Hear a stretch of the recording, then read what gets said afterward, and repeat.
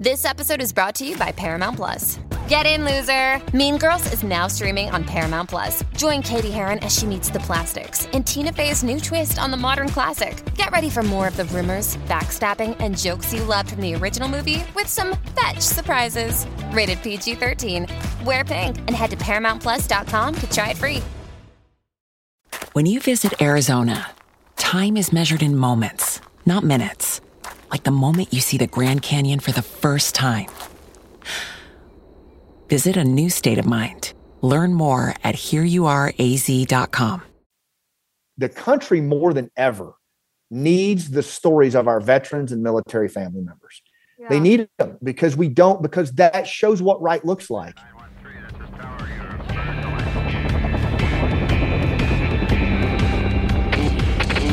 Never quit. Never quit. Never quit radio. All right, everybody, welcome back to the TNQ podcast. I'm your host, Marcus Luttrell. Every week, it's my job to fire you up, to ignite the legend inside of you, and to push you to your greatness. Join me every week as I take you into my briefing room with some of the most hard-charging people on the planet. They're going to show you how to embrace the suck of life, teach you the values of working your ass off, and charge through whatever life throws at you. This is the Team Never Quit podcast. So buckle up, Buttercup.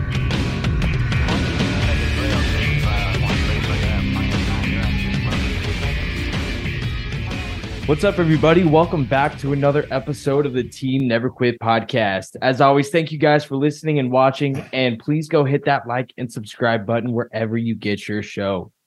So today we are very excited to introduce our guest to you today. But before that, let's kick it off with our Patreon question of the day, which is, what is the most recent thing that's happened to you that made you say, man, I'm getting old?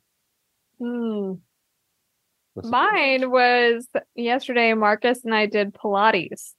You don't have to tell the world that I do that. But the best part about it is you're better at it than I am. No, I'm not. So mine was definitely looking over and seeing how flexible Marcus is and strong, and how the instructor was complimenting him the whole time, and I was really suffering through it. I guess you can't. You're not in this question, are you, Hunter? Hey, I've got something that. All right, yeah. What does it feel like? Yeah, give me one of yours. 25-year-old. Whenever people don't ID me anymore, that's what gets me. Oh, well, get over it. That's a sad story. What about you, Scotty? What do you got?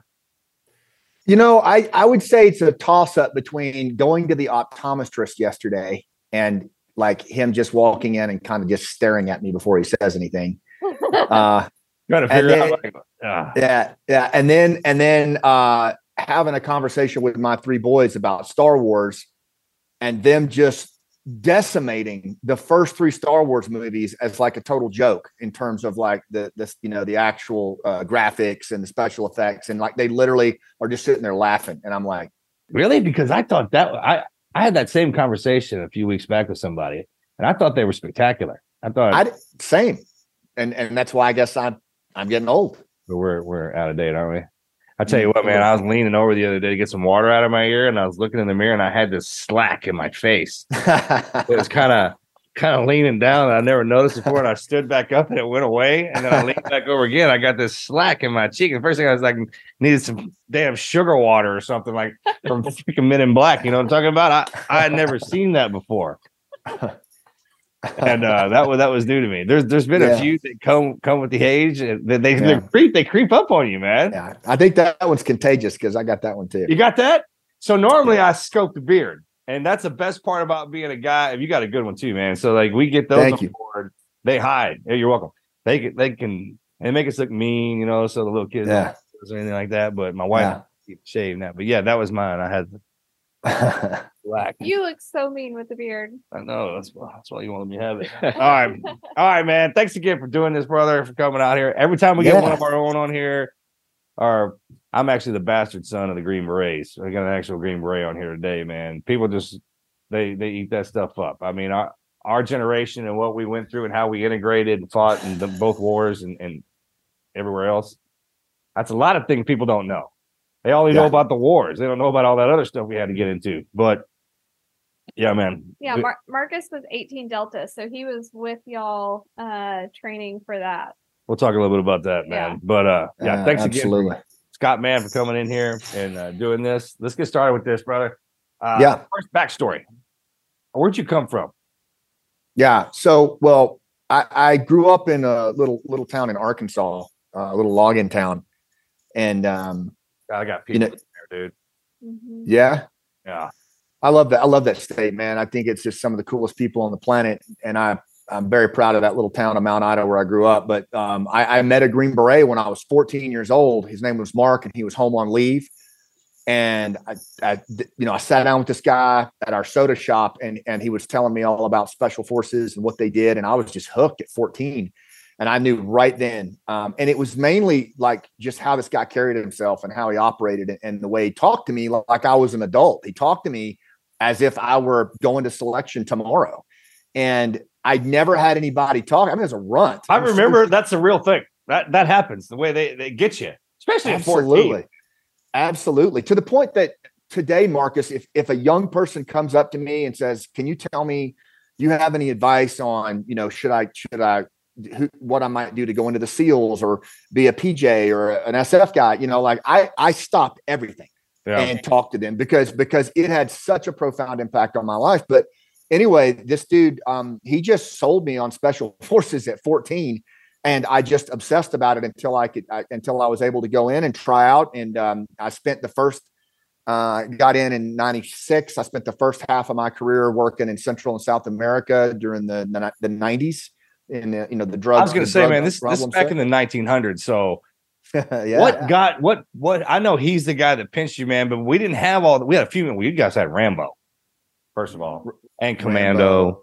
Yeah. Rambo. That's some good ones, man. There, for sure. And don't forget, there was there was Ballad of the Green Berets. Oh, yes. Oh, you're going old school. That's right. Well, man. That thing was still around. My dad played that song all the time. And then there was also, I don't know if you ever saw it. There's a really cool National Geographic. My dad had like all these old National Geographics, and the one from 1965, man, when these old school A teams had overthrown a Montagnard uprising. And the team leader had actually, as a way to prevent the uprising, had gone out and taken the Vietnamese special forces dude and the Montagnard dude. They'd put on loincloths, drank rice wine, and did a friendship ceremony to put down the riot. And I was like, wow, that has to be the coolest thing I've ever seen. And just that approach, that indigenous approach to me was really what pinned me to the map, man. That's awesome. I remember that grabbing me too. Asking about what even the job really. I was like, hey man, how do you become one of those? They're just kind of telling me about the kick in the pants it was to do it. And that captured me. I was like, I thought that was the coolest thing ever. What drew you in? Man, Navy SEALs got the movie. Yeah. Charlie Sheen, he got me. Yeah, they did a good job with that movie. Did a good job, yeah. They did a good job. So. Absolutely. And then the documentary, The Silent Option we had. Right. The first scene is them coming around that helicopter, and that dude's voice. Yeah. That frontline narrator. Yeah. You know what I'm talking about? That guy's voice, when he starts narrating that, and there's that one scene where that SEAL's talking about the M60. He's like, in the movies, you see it fired from the hip. That's actually not right. This weapon can be accurately deployed from the shoulder and fire rounds into the thousands while the enemy keeps dying. It just kept going on about it. And I was like, that's exactly what I need to do. What about your brother? Same. He's the one, he saw it first. Okay. It's his idea. Yeah. He's like, hey, you got to see this, man. And I was like, okay, let me see it, man. And he's like, this is what we're doing. He got so fired up about it. You know how it is. Once one thing grabs you and then you keep going in, you're like, what else you got? Yeah. My little brother followed me in. It's so funny how that works.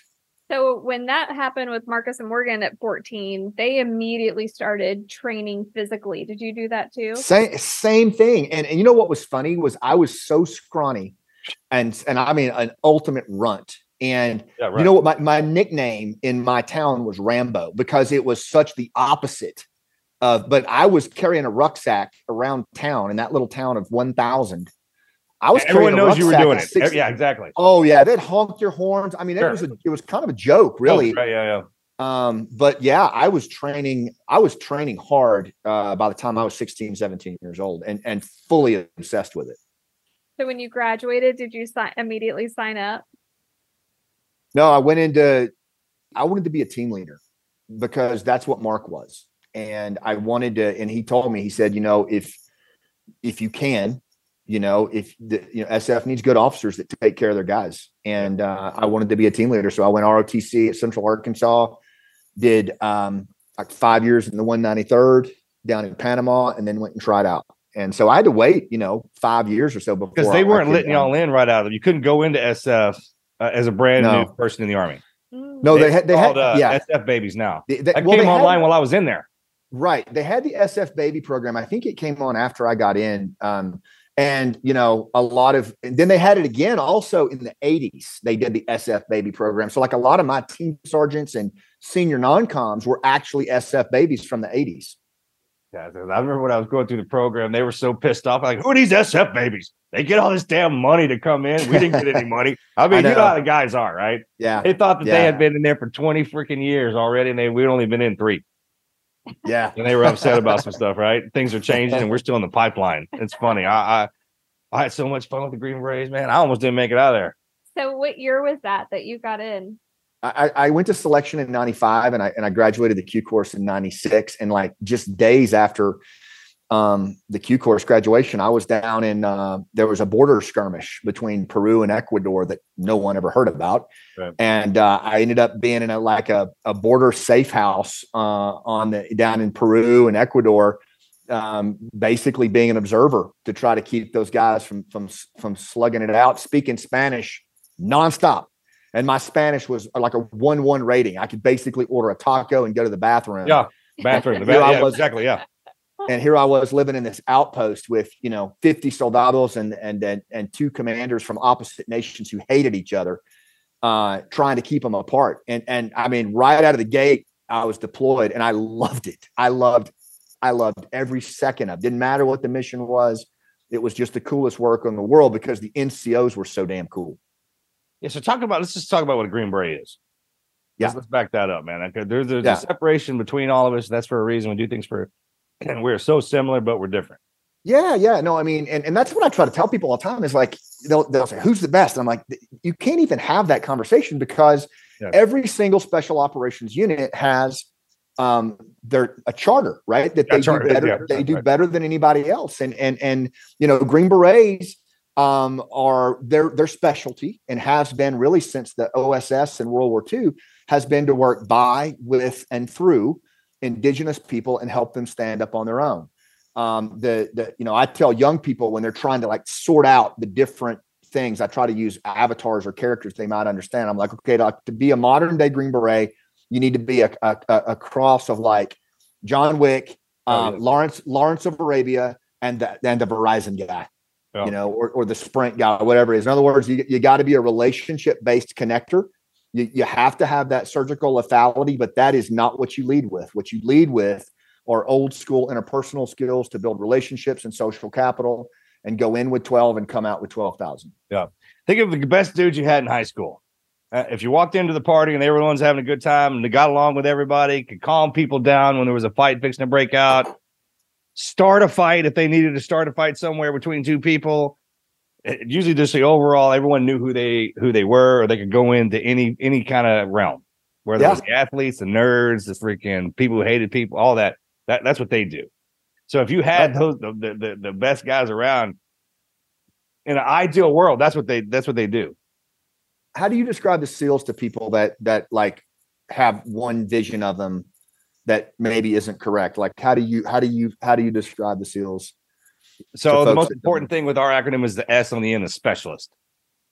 So from sea, air, and land, imagine you got a fraternity, take one guy from each walk of life, every one of our guys, and put them in one fraternity and trap them at from 18 to 24 years old. That's what happens to us when we get in there, right?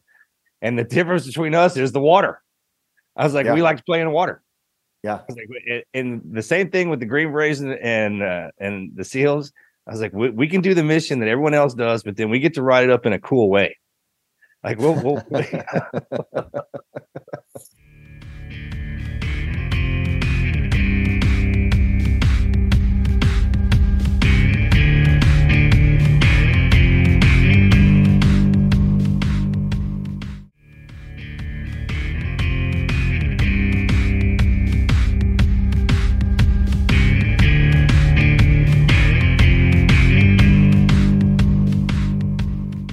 soon as he started laughing, I know he knows exactly what I'm talking about. I was like, hey, man, and that's the best part. I mean, it's almost as if they set up that gauntlet for us to go through so they can spot us, right? Isolate us out. Because when you put us together, we're going to do it. We're going to get it done anyways.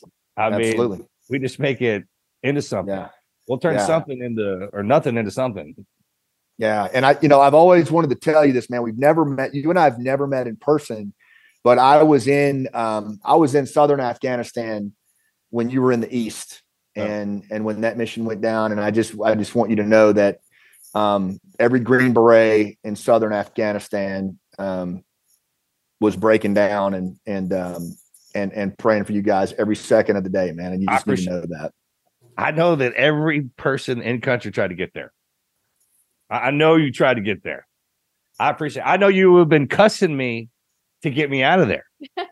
I know that. I even said that to the guys when they got me. I was like, you can say it out loud. I know you were cussing me because I'd have talked more crap about you trying to get in here and get you out of here just because I'm a Green Beret bastard. I mean, I'm half of he's trained with the Army, man. So I had the best when they got in there, and I still talk to them. Yeah. I'm still with them. Yeah. I mean, I wouldn't get rid of y'all if y'all tried, man. Yeah, bro. Well, and the cool thing too was for most of, I don't know about your experience, but in the post 9/11 world. So, after 9/11 working in primarily in Afghanistan, the interoperability at the tactical level between SEALs and SF dudes and PJs and TACPs. And I mean, I'm probably throwing a bunch of acronyms around, but I was kind of in awe of it, man. I mean, by the end of by midway through the war, we got really good at being interoperable and working together. And I just think it was probably the best we've ever been. Most fun. That probably won't ever happen again. I won't let us do that again. I was talking about this yesterday, bro, to a guy that about 3 to 4, was it 3 months in, 4 months in, we got to do the damn evals. They make us break down. Like, all right, you guys got to do some military paperwork. You know what I'm talking about? Yeah. So I'm sitting there trying to write out this guy's evaluation, write him up for some stuff. I was like, hey, man, what's your rank? I don't even know what you're rated. What do you do? He goes, well, I'm in the Air Force, some of this. I was like, you're not even a damn SEAL? I was like, I thought you were a Navy SEAL, man. Because we don't wear tags or tabs or anything there. It looks like a freaking gypsy camp. And I mean, it makes sense, though, because if you really, when we started thinking about it, you break it down, like the guys I started really getting along with and laughing out loud about, they weren't in the same family as me. They were a different family. And we didn't know it. Yeah, for sure, man. So how long were you in? I was in almost 23 years, and about 18 of that was in Special Forces. It was a good ride. I loved every second. And I retired in 2013 just because I didn't like the way things were going in Afghanistan. And frankly, I felt like the leadership at the senior levels was so careerist and zero defect. I just didn't want to be a part of it anymore. But I loved the regiment, and I loved the missions, and I loved the men, it was better than I dreamed it would be. And that's a hell of a thing to be able to say, when you're 55. Yeah, that's awesome. It gets harder for me now. People are like, hey, you miss it? And when I first got, I was like, nah, I'm good. I'm good. Yeah. And then now, like, I can taste it. Yeah, I miss the dudes. The stories. And the work, You hate Mondays to get into SF. Because whatever happened over the weekend, when they come into the team room, you're like, just let me hear it. I just want to know what you got into. Yeah. It's amazing what they'll get into. Yeah. And there's the barrage of guys from the 18 to our senior guys, which you think an old man is 30 something years old. You think they're about to die. They're so old when they're 30. Yeah. If you're unsure about what you want to do when you get out of high school or you want to go to college, you're like, man, join the military. I agree. Join the military. 100%. So is there any pinnacle moment in your 23 years that you still think about today that like changed the course of your life? I would say the pinnacle moment for me, actually, there were a lot of pivotal moments, but the pinnacle moment for me came as I look back on my life, actually just a couple of years ago during the Afghanistan collapse, after I had already retired and been out for almost 10 years. I was I'm a professional storyteller, and I basically what I do is I teach the interpersonal skills that Green Berets specialize in. I teach that in corporate America, and I teach it as a leadership trait. But I was doing that and performing that play about the war that we had talked about with our nonprofit when Afghanistan collapsed. And one of my best buddies, who was an Afghan commando, reached out to me. And, Marcus, you can appreciate this, like, was in severe duress, man. I mean, was on the run, was hiding in his uncle's house like Anne Frank. And, it was August, this was August 15th at this point when the whole country had collapsed. And he was like, hey, sir, I never worried about dying in this war, but I just never figured I would die alone. And it just floored me. And I had not wanted to get involved in any of that crap after I'd retired, but this was a guy that got shot through the face doing village stability operations with Green Berets because he turned to warn them of an ambush. Like his name was Nizam, just the most amazing young man. And I could not stomach the thought that our government was going to leave, our allies of 20 years that we had fought alongside, and I'm sitting here because of them. And so, that for me was a pivotal moment in deciding, what, we're going to do something. And we created this group called Task Force Pineapple. And we just started, moving them out through relationships and cell phones. Y'all came online, and I got worried about that. I got the biggest grin on my face. You're reliving every movie we watched. I was like going back in there, and now you can fight. That's the best thing. I mean, now we're trained. Well, Tim Kennedy and those guys, they went on the ground, Marcus, but we actually, here was my thought process, and I want to get your thoughts on it. But at the time, there was, I just thought, look, I'm 55 years old, man. I'm not exactly the number one draft pick for hostage rescue, or, so our perspective was, we know who these guys are. The guys that are on the watch on the perimeter are mostly young Marines, young paratroopers. They don't have a lot of time in Afghanistan. They're not going to be able to separate a commando or an Afghan special forces guy from someone that's just trying to get out that's a taxi driver. I said, but we know who these guys are. We have the bona fides. We can actually move these guys using our cell phones and our relationships. And that's what we did. It was a true kind of digital Dunkirk kind of thing, but it was astounding to see the number of veterans that I hadn't talked to in years. SF guys, SEALs, Jay Redmond, Dan O'Shea. I mean, some really great dudes that came in there, and we just used our relationships and our cell phones and started presenting these guys and their families responsibly to the men and women that were standing watch on those walls and getting them pulled through. Yeah. That's awesome. I've been bringing it down lately to some of the guys. Hey, you need to understand, when we went into selection and we got in, we fought in the war, that was our training. That was your entry into being a veteran. Now it's cool. Now this is where the fun starts. And it's almost as if the wars when we were fighting them, when the government was in there, they had the rule, they had a chain around our neck. And when y'all went in there, when y'all expressed in there like that, and y'all dropped down, like, that was gone.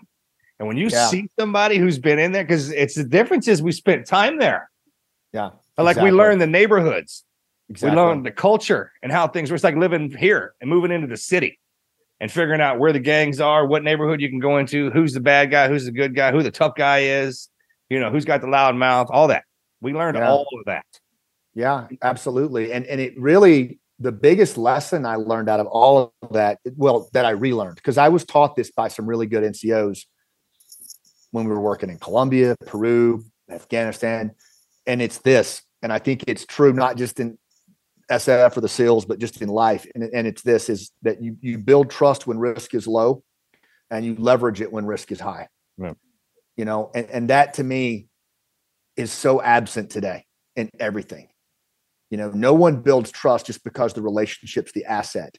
And what was so cool to see, Marcus, was like guys that had not seen each other in 10 years, like hadn't seen each other, are up on this Signal chat room. Yeah. Connecting with Afghan commandos that they hadn't seen in 8 years. Yeah. And these commandos and special forces are moving through open sewage canals, past Taliban checkpoints where they're getting the hell beat out of them. And they're talking to their partner, an SF guy that they had served with 10 years ago, going, hey, sir, they're beating my wife and kids right now. Are you sure this is what I need to do? And the SF guy, tears rolling down his face in his living room with his kids sitting there going, brother, 10 more feet, man, 10 more feet around that corner. I know it's just terrible. Please trust me. I need you to keep going. Like, where do what if we all trusted each other like that in the United States, man? Like, what if that kind of trust existed? We do. Yeah, for sure. But what if neighbors trusted each other that way, the way they used to, and it's just Like you're supposed sad, to? Yeah. like you're supposed to. Absolutely. So y'all were able to get everybody out that you wanted? No, I wish I could tell you that we were. I mean, we got somewhere between 750 and 1,000 out. Tim Kennedy and those guys got a lot more. There were a ton of volunteer groups doing this, and we weren't doing anything that other groups weren't doing. But we got between 750 1,000 out. But I will tell you, just in the Afghan special operations community alone, there were 30,000 commandos, special air wing, and special forces, Casca Tejas and NMRG left behind. 30,000, to be hunted, killed, made to disappear. And for 2 years now, they've been living, like fugitives, like animals. And these were the most elite forces in that country that Marcus and I trained and developed and others, advised for years. And they were doing 95% of the fighting in that country. 20 and years. we literally walked away from them. Well, I'm grateful for everything y'all did and what Tim Kennedy and his group did. I mean, all of it is amazing work and it's God's work. Thank you. So. Thank you. I believe the other thing is that this is what I'm seeing too. And I'm curious what y'all think, but I think that it was kind of a shot across the bow, these veterans groups doing this, that demonstrated that in a lot of the things we're dealing with today, nobody's coming. Nobody's coming. It's just us, and it's I think the veterans represent kind of the last moral compass of this country, sure. and I think we're the only ones that do that. Yeah, I think we're just the only ones that do that. Yeah, like our organization is designed. There's no colleges, right? Fraternity. I mean, everything. I've done all that. Well, and even the government. All that. But I mean, there's one place you can go where that dude will have your back, or the girl. Yeah, that's being a veteran. Absolutely. It's almost like all of these kind of high-profile veterans that are out and use their voice to be able to do stuff like absolutely what you did. It's like we all need our own formal group because like when shit hits the fan, just to be able to like send a message. Joking about with the other day, I was like, "Hey man, if I ever decide, what if I unionize vets?" I was like, "We're in everything." So I was like, "We've been the most powerful thing down here." So y'all check this out. I'm sure you're tracking what's going on in Maui, right? Yeah. Oh yeah, man. So all the time. We love y'all. Y'all stay strong. Yeah, God bless you guys, man, for what you're doing. And Hawaiians are tough. Yeah, I'm so they're gonna make it. Yeah, they are, and they have such a deep, rich connection to the land. That the rest of us, the government's getting in the way of that. I'm not gonna say I don't know anything, but knowing that and how that works out, I've lived there for a while. I understand that. I can see that happening. Well, I will tell you what's happened ever since the Afghanistan collapse. What I've noticed is that these pre-existing networks of primarily veterans came together around Afghanistan. They've come together around Ukraine, and now, I mean, I got a outreach a couple of days ago from a couple of guys who were in Pineapple, but now they live in Hawaii or they have connections to Hawaii, and they said, "Hey, can we do a Pineapple version, in the signal room of what happened, but for Maui?" And so we called it Task Force Lahaina. And it is unreal what that group is doing right now. And I can't claim any of it any more than I could with Pineapple. Like these are these amazing veterans and connectors that are just jumping in there, and they're leveraging pre-existing relationships to get shit done. And it's just the coolest thing to see.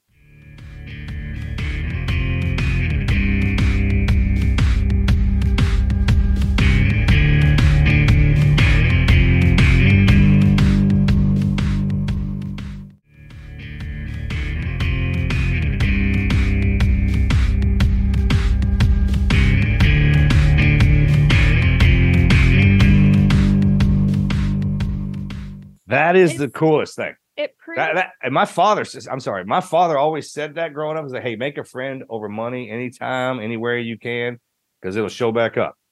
Every time. And that's what you're talking about right there. When all bets are off and everything, those relationships, that's your currency.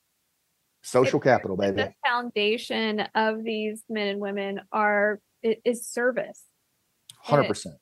it went from service to our country to service of just our people. We could put Lahaina back together in 6 months with the amount of money we ship everywhere else. We all know that. Oh, man. Yeah. I mean, we know that. I thought it burnt out, because they're not showing everything either, too. That was well, yeah, that's another thing. And I think that's the thing is that we need some help from the media and I think other need to get your heads out of your asses, man, and start doing some real work around here, man. Things are falling apart. Fair enough. It's like the government will spend all of the money, but the veterans are the ones who are actually serving the people. So yeah, they're a moral compass. I really believe that. Like the veterans never lose sight of true north. And you know who else I believe, and I've seen this with our play as we travel the country, is our military families and our families of the fallen. Our families of the fallen, and not just Gold Star, but White Star families that have lost members to suicide. They are so active in taking care of everybody else. It's astounding. Like they've lost so much, and yet they are out there taking care of everybody. When one of ours goes down, the families turn inward to try to help everybody else out. Out here, it's kind of like when someone died, they just turn away. They're like, hey, I don't want to. Yeah, it's a true national treasure. Tell us about the play. Okay, so so I started working on this play 6 years ago. I had a really, really bad transition from the military. I lost my purpose. I think part of it, man. It was bad. And within 18 months, I was standing in my closet holding a pistol and had a few things not happen that day. I wouldn't have come out, but I did. And over time, I got connected to an ex-NFL guy named Bo that was a storyteller, a professional storyteller, actor, playwright. And he trained me in how to use storytelling to heal myself and then how to bridge that civil military gap by telling stories about my guys and their service and repurposing their struggles for civilian lessons. And it changed my life. It saved my life. And so my wife and I started a nonprofit called The Hero's Journey. And one of the things that Bo talked me into doing was writing a play about the war with an all veteran cast and a military family members in the cast. And it was around one Green Beret sergeant named Danny Patton, who's based on 3 teen daddies that I lost in the war. He's one composite character, and he's mortally wounded in the first scene, and he's trying to get to Valhalla, but he's stuck between his fire base and his living room, and he can't let go. So his buddies who've been killed in combat come down, and it's a wonderful life with body armor. They take him back through his life, and he goes. That's awesome. He goes to selection. Yeah, he goes through selection. He goes to the Q course, then 9/11, and then he gets married, has his kid, and then deployment after deployment as things start to kind of come off the rails. And the audience just goes for that ride, and they follow Danny through this journey until he figures out what he's holding on to, and he lets go and he ascends. And so that I just had that play in me. I felt like I needed to tell a story like that. It's all based on true stories, not just mine, but other guys that I served with, including SEALs. And it's this just beautifully woven story. And then to complete my midlife crisis, I decided to learn how to act at age 50 and play Danny. And so and then Gary Sinise saw it right after the collapse. It's on Amazon Prime as a low budget movie. We had shelved the play. He saw it and he said, Scott, we need this on tour right now because people are hurting. So we put it back on tour, and we're currently touring the country right now. It's called Last Out, Elegy of a Green Beret. How are you booking? Because we've done something similar. We did something, not a play. It's the best way to see the country. But we did something called Patriot Tour, where I've heard of it, of course. And we had a panel of speakers. Blast. We had so much fun. But literally, it started off with me booking venues. Is that how y'all do it? Is it so we started in 2019 with our little nonprofit, The Hero's Journey, and we did it just like that. We asked people, hey, would you want to host us in this town? We put 28,000 miles on a U-Haul van. Nice. We went to Brandon, Mississippi. We went to Vermilion, South Dakota. We went to Santa Barbara, New York. And so the first year of touring was basically, you want us there, we're there. We performed it in cafeterias. We performed it in high school gymnasiums, wherever. We didn't care. And it was kind of like Shakespeare in the Park, but with veterans. And then when Gary saw it, he helped us level it up, and we actually got a tour manager. And so we've been on tour. It's kind of more of a formal traveling, not formal, but all of our team members are either veterans or family members as well. but it's a bit more organized, I would say, like our tour stops and things like that. It's a bit more organized. It grows. That's how it starts. It grows. Yeah, it grows. What size venues are you booking? Anywhere from we did Steppenwolf in Chicago is like 600 people. And then we've done, usually it's between 300 and 350. But here's the cool part. We roll into town on a Thursday. We do a Serving Heroes event for first responders and veterans with Gary, and we serve local first responders and veterans. Then we perform the play Friday night, Saturday afternoon, Saturday night. We do a storytelling workshop for local veterans and first responders on Saturday morning. And then we do talkbacks after every show where we sit with the audience, the cast does, and we talk about combat. We talk about war. We talk about loss. And the civilians are right there with us in this conversation. And that is the coolest thing, is seeing these old school conversations of shared perspective with Democrats, Republicans, masked, no mask, veterans, civilians. Everybody's just talking. And veterans and family members are leading the conversation. And I just sit there with a big grin on my old face and just smile at it, because it's just, it's for me, it's by far the most fulfilling thing I've ever done. How are you selling tickets? Well, so we sell tickets through, the box office, and I'll send you guys some of if you go to lastoutplay.com, you can see all the stuff we do, lots of video products and stuff, but we sell tickets through the box office. We sell them on Gary's website, but it's free for veterans, free for military families, free for first responders. And then, all proceeds go to Gary's foundation. And I have to say, Gary Sinise his foundation has funded this entire tour. I feel like he's kind of earned our generation's Bob Hope. You know what I mean? He is our Bob Hope. He is. Have we designated him that yet, though? Well, I've told him that, and I know we tell him that, but I mean, have we got together and actually done that though? I think that's a good idea, man.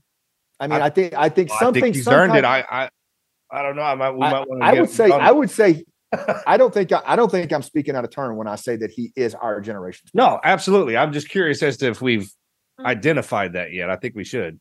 We all say it. Everybody I run into says that. That's where I got that. So as soon as you drop that dude's name, everyone goes straight to, he's like, man, he's our Bob Hope. Yeah, we love Gary Sinise. He does so much for the community. Yeah. And he thinks the world of you guys. He said to tell you hello since Forrest Gump. He's the one that introduced us.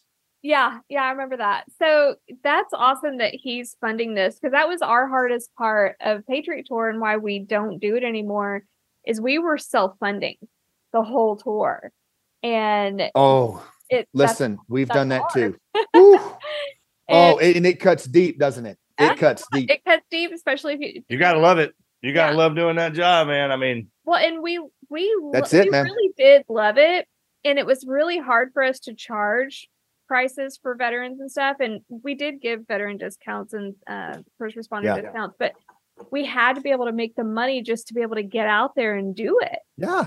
And that's what a lot of people don't understand is you have to sustain the message. Like you have, there has to be, you can't just, goodwill's great. How do we got to get y'all to the play at some point? It ends in December. Are you going to be in Texas at all? We're going to close in Tampa, where I'm from, in December. But right now, it's not hard at all to get us to Tampa. I'll get y'all the info. I would love for you to come see it in Tampa. And then there's a big push underway right now to bring it to Texas in 2024. I don't know. Yeah. That was the best part about traveling the country like that and seeing those old theaters. I grew up kind of in a theater realm. I loved that whole genre and how that worked. Yeah, we did theater size of usually around 1,000 to 2,000, and we were doing we were doing the really old school, the old ones. Love it, and carved on the inside, had the buckets and everything. I mean, historic landmarks. Theaters. It was really cool. Loved it, but it just cut too deep into the pocketbook. Yeah. No, I get it. Those old school ones, man, they'll write on the walls. And in there from all the old plays.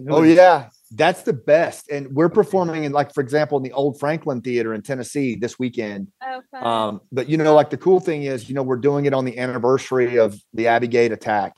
And what we do before every performance, Charlie, is we have this one prop called the Wall of Honor, and it's a multi-shelf system. And Danny, my character, and his son built this Wall of Honor. It was based on a shelf system that my boys and I had, but on it are just these little trinkets and drawings and totems that started with the cast members, because they're all veterans from their kids. But as we traveled around the country, one Gold Star mom would come up and say, "Hey, would it be okay if I put my son's dog tags on the wall?" And then another Marine from Vietnam would say, "Hey, I've got my buddy's ring or his picture. Can I put it on the wall?" And so it became like this living mausoleum, to service and sacrifice. And now what we do before every show is we go up on the stage, and the families of the fallen from that town come up on the stage, and they tell us about their loved one. They tell us the story of their loved one. That's brilliant. Isn't that cool? We didn't do that. Yeah, that's really yeah. That's a good idea. And then they give us a totem of them. It might be a dog tag or a picture, and we put it on the wall, and it travels with us everywhere we go. And then during the play, actors will pick up one of the totems and hold it or whatever. It's such a connection to the community. And it has been really special to see all these amazing people. Man, we talked to some old boy the other day. He goes around and videos, interviews the World War II guys. We just lost the last Easy Company guy. Really? Just one-on-one. Bill, yeah. I think it was Bill Garnier. I don't want to say it, but someone told me he was the last one, or the last one passed away, man. So respect to wow. Yeah, how about that? Man. Yeah, solid bunch of dudes. I don't even know how many World War II guys we got left. It's not that many. Gary does a great job of really honoring those guys and the honor flights. But what I'm seeing those as are I great. travel, those are great. Yeah, for sure. And as we travel the country right now, I have to say, one, mad respect to our Vietnam veterans and our Korean War veterans. I mean, I've always had mad respect for them, but after the way Afghanistan ended, ours was terrible. Our favorite movie sucked, man. The ending was terrible. How about that? Yeah, right. Yeah. The way they have stood up for us, though, I can't tell you how many Vietnam veterans called me when Afghanistan collapsed. They were like, "Hey, brother, I know what you're going through. Just keep your head up. It'll be." And the way that these guys stepped up for us, Marcus, when they had been treated so poorly because they didn't want us to be treated like that. I can't say enough about the Vietnam generation, man. Those guys are amazing. We got to do something for them. My favorite thing that the Vietnam generation guys do for the current military veterans is the Patriot Guard. I love the Patriot Guard. They're their own gang. How about them freaking guys? Aren't they awesome? I think they are awesome. I mean, the Vietnam guys got it worse, but when they came back, what they are now, what it molded them into, I mean, like they're protector. Like you just, And Marcus and I happened to be in DC one year. It was Memorial Day weekend, and we didn't know that this was going on, but we happened to be there when all of the bikes drove in or rode in, whatever you say. Rolling Thunder. Rolling Thunder to get to the Vietnam Wall. And I love them guys so much, man. They all have the long hair with the amber colored Ray-Ban. That made me awesome. That's pure Americana.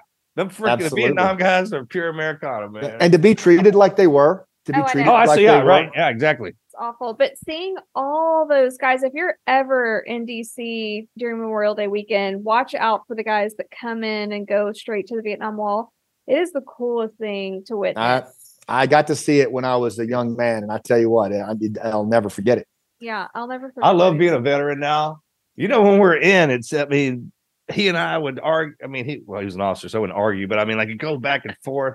I think you would, but okay. I would have. Yeah, I would have. But when you get out, all that stuff kind of melt back together. It's really cool. Man.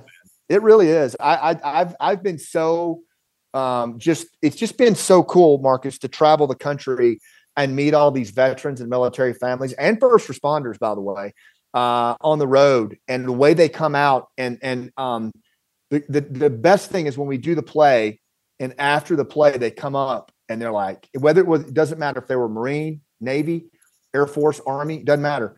And they're like, "Hey, thanks for telling my story up there, man." They literally locate themselves in it. And it's so, we got to get you guys to the show. I really think you'd like it. Name of it again? I want to look up. It's called Last Out, Elegy of a Green Beret.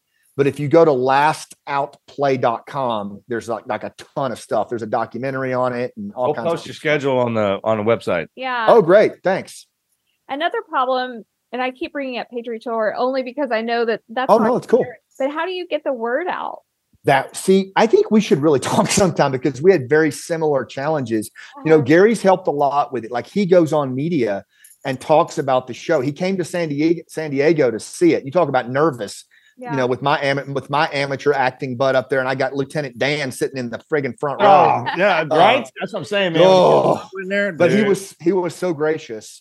But he puts the word out a lot, and I will tell you, and this is my message to any veteran out there, any military family member. You know what we did? We just kept telling the story.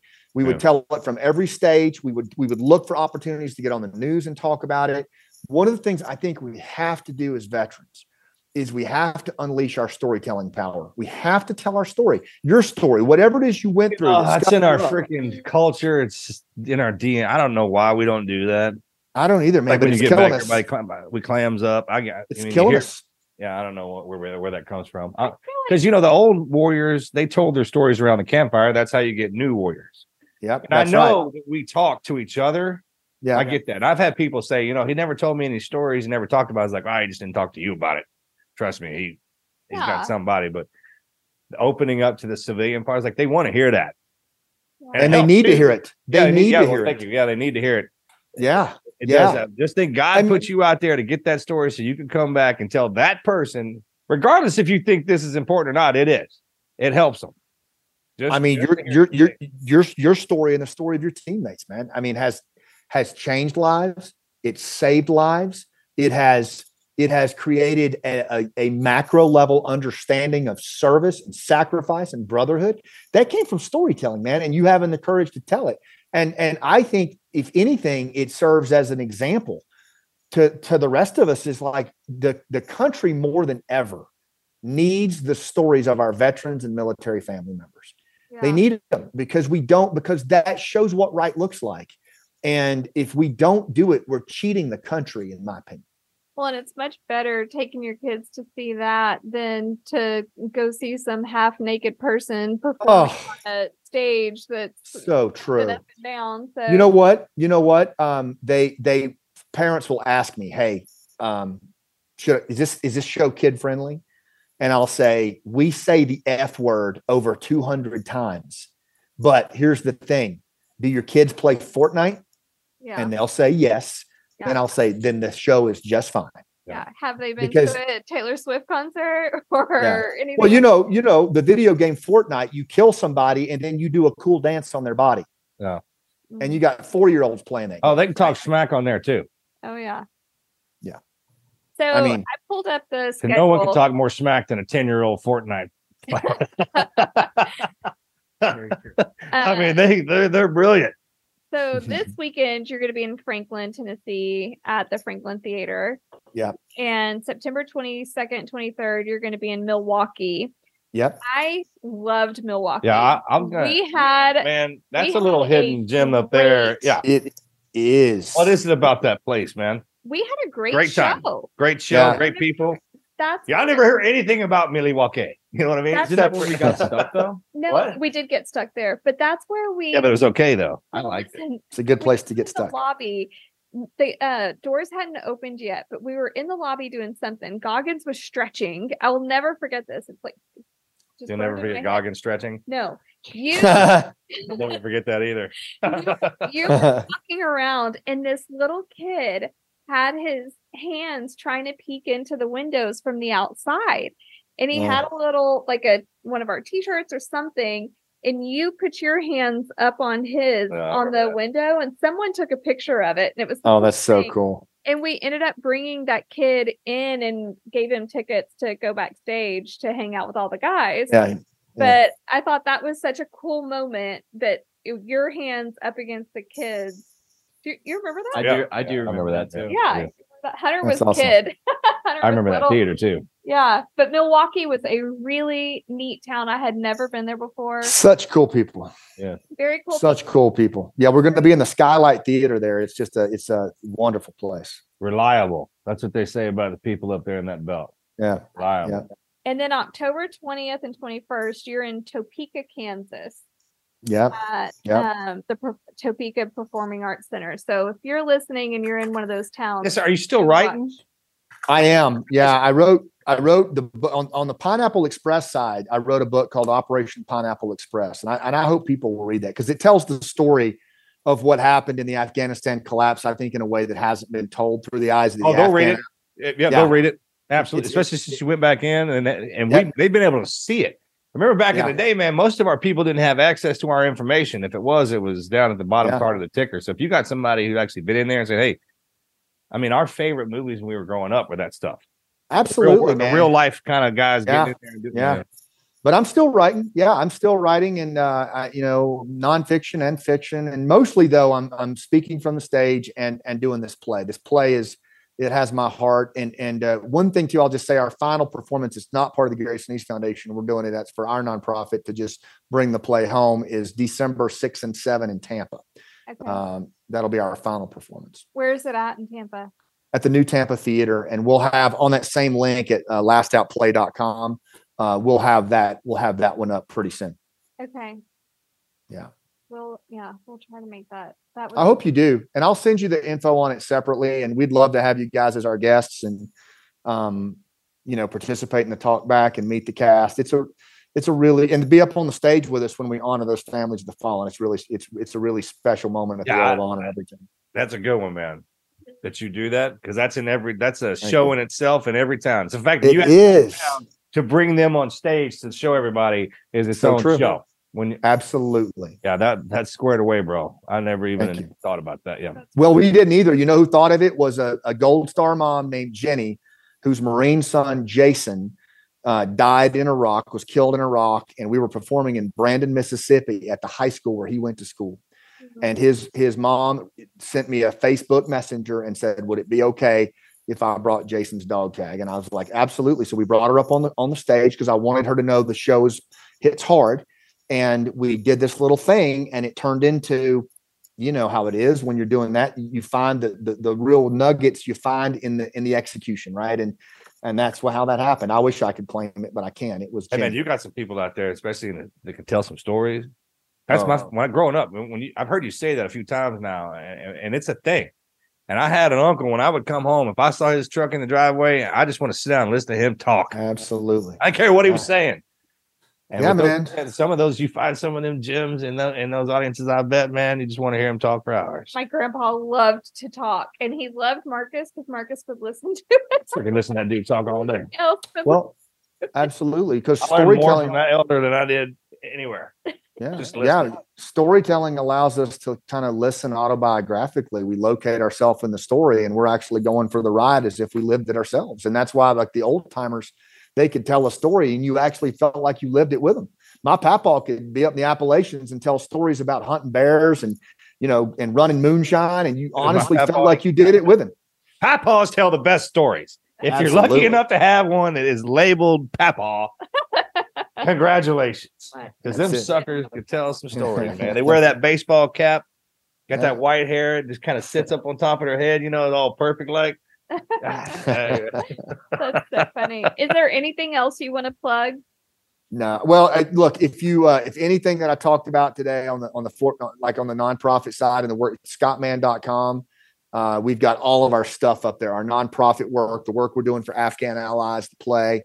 Would love for folks to connect there. And I'm thrilled to be connected to you guys. And, y'all have, you all really, in my assessment, you opened the door and you showed the rest of the veteran community what right looked like in terms of leadership at home, the courage to tell your story, the courage to, to even when it's hard, is to repurpose your struggle in the service of others. And you guys have been so generous with your scars and you keep doing it. And I just think you gave permission to a lot of veterans to get out there and lead at home. And I'm one of them. So, I'm just honored to be with you guys and I can't wait to meet you in person, hug your neck, and hopefully we can get you to the play, but just keep doing what you're doing because we need it. Thank you. Well, so are you on Instagram or any social medias where people can find you? Yeah. I am. It's really Scott Mann's my handle on all of it, or Scott Mann author. Again, scottmann.com, 2 T's, 2 N's is the easiest place to find just my whole body of work. Awesome. Well, thank you for sharing your story with us and coming on. Thank you all very, very much. I appreciate it. I'll enjoy hanging out and talking, but I mean, there's sometimes, man, when you guys turn it on when you get out and the roads that you go that are completely different than the world that we inhabited when we were in, right? And that's just fascinating. Absolutely. Yeah, man. I appreciate the time. Yeah. And hey, I'll send you all just a short little 2-minute video from one of the wall things that we did. Yeah. And you can see it and maybe share it with your listeners. I think they'll really enjoy it. If you're okay with it, we'll slide it into the YouTube video. Absolutely. Yeah, we'll put all this stuff up for you, bro. Awesome. All right. Blessed day, man. Thank you again. Appreciate it, you guys. See you later. All right. Bye. Bye. Great job, man. Appreciate Scott for coming down. And just a reminder, if you do have any guest recommendations, please send them our way. You can go comment somebody on YouTube and we'll go take a look, and we would love to see who you've got. So with that being said, thank you for listening in. We'll see you next week.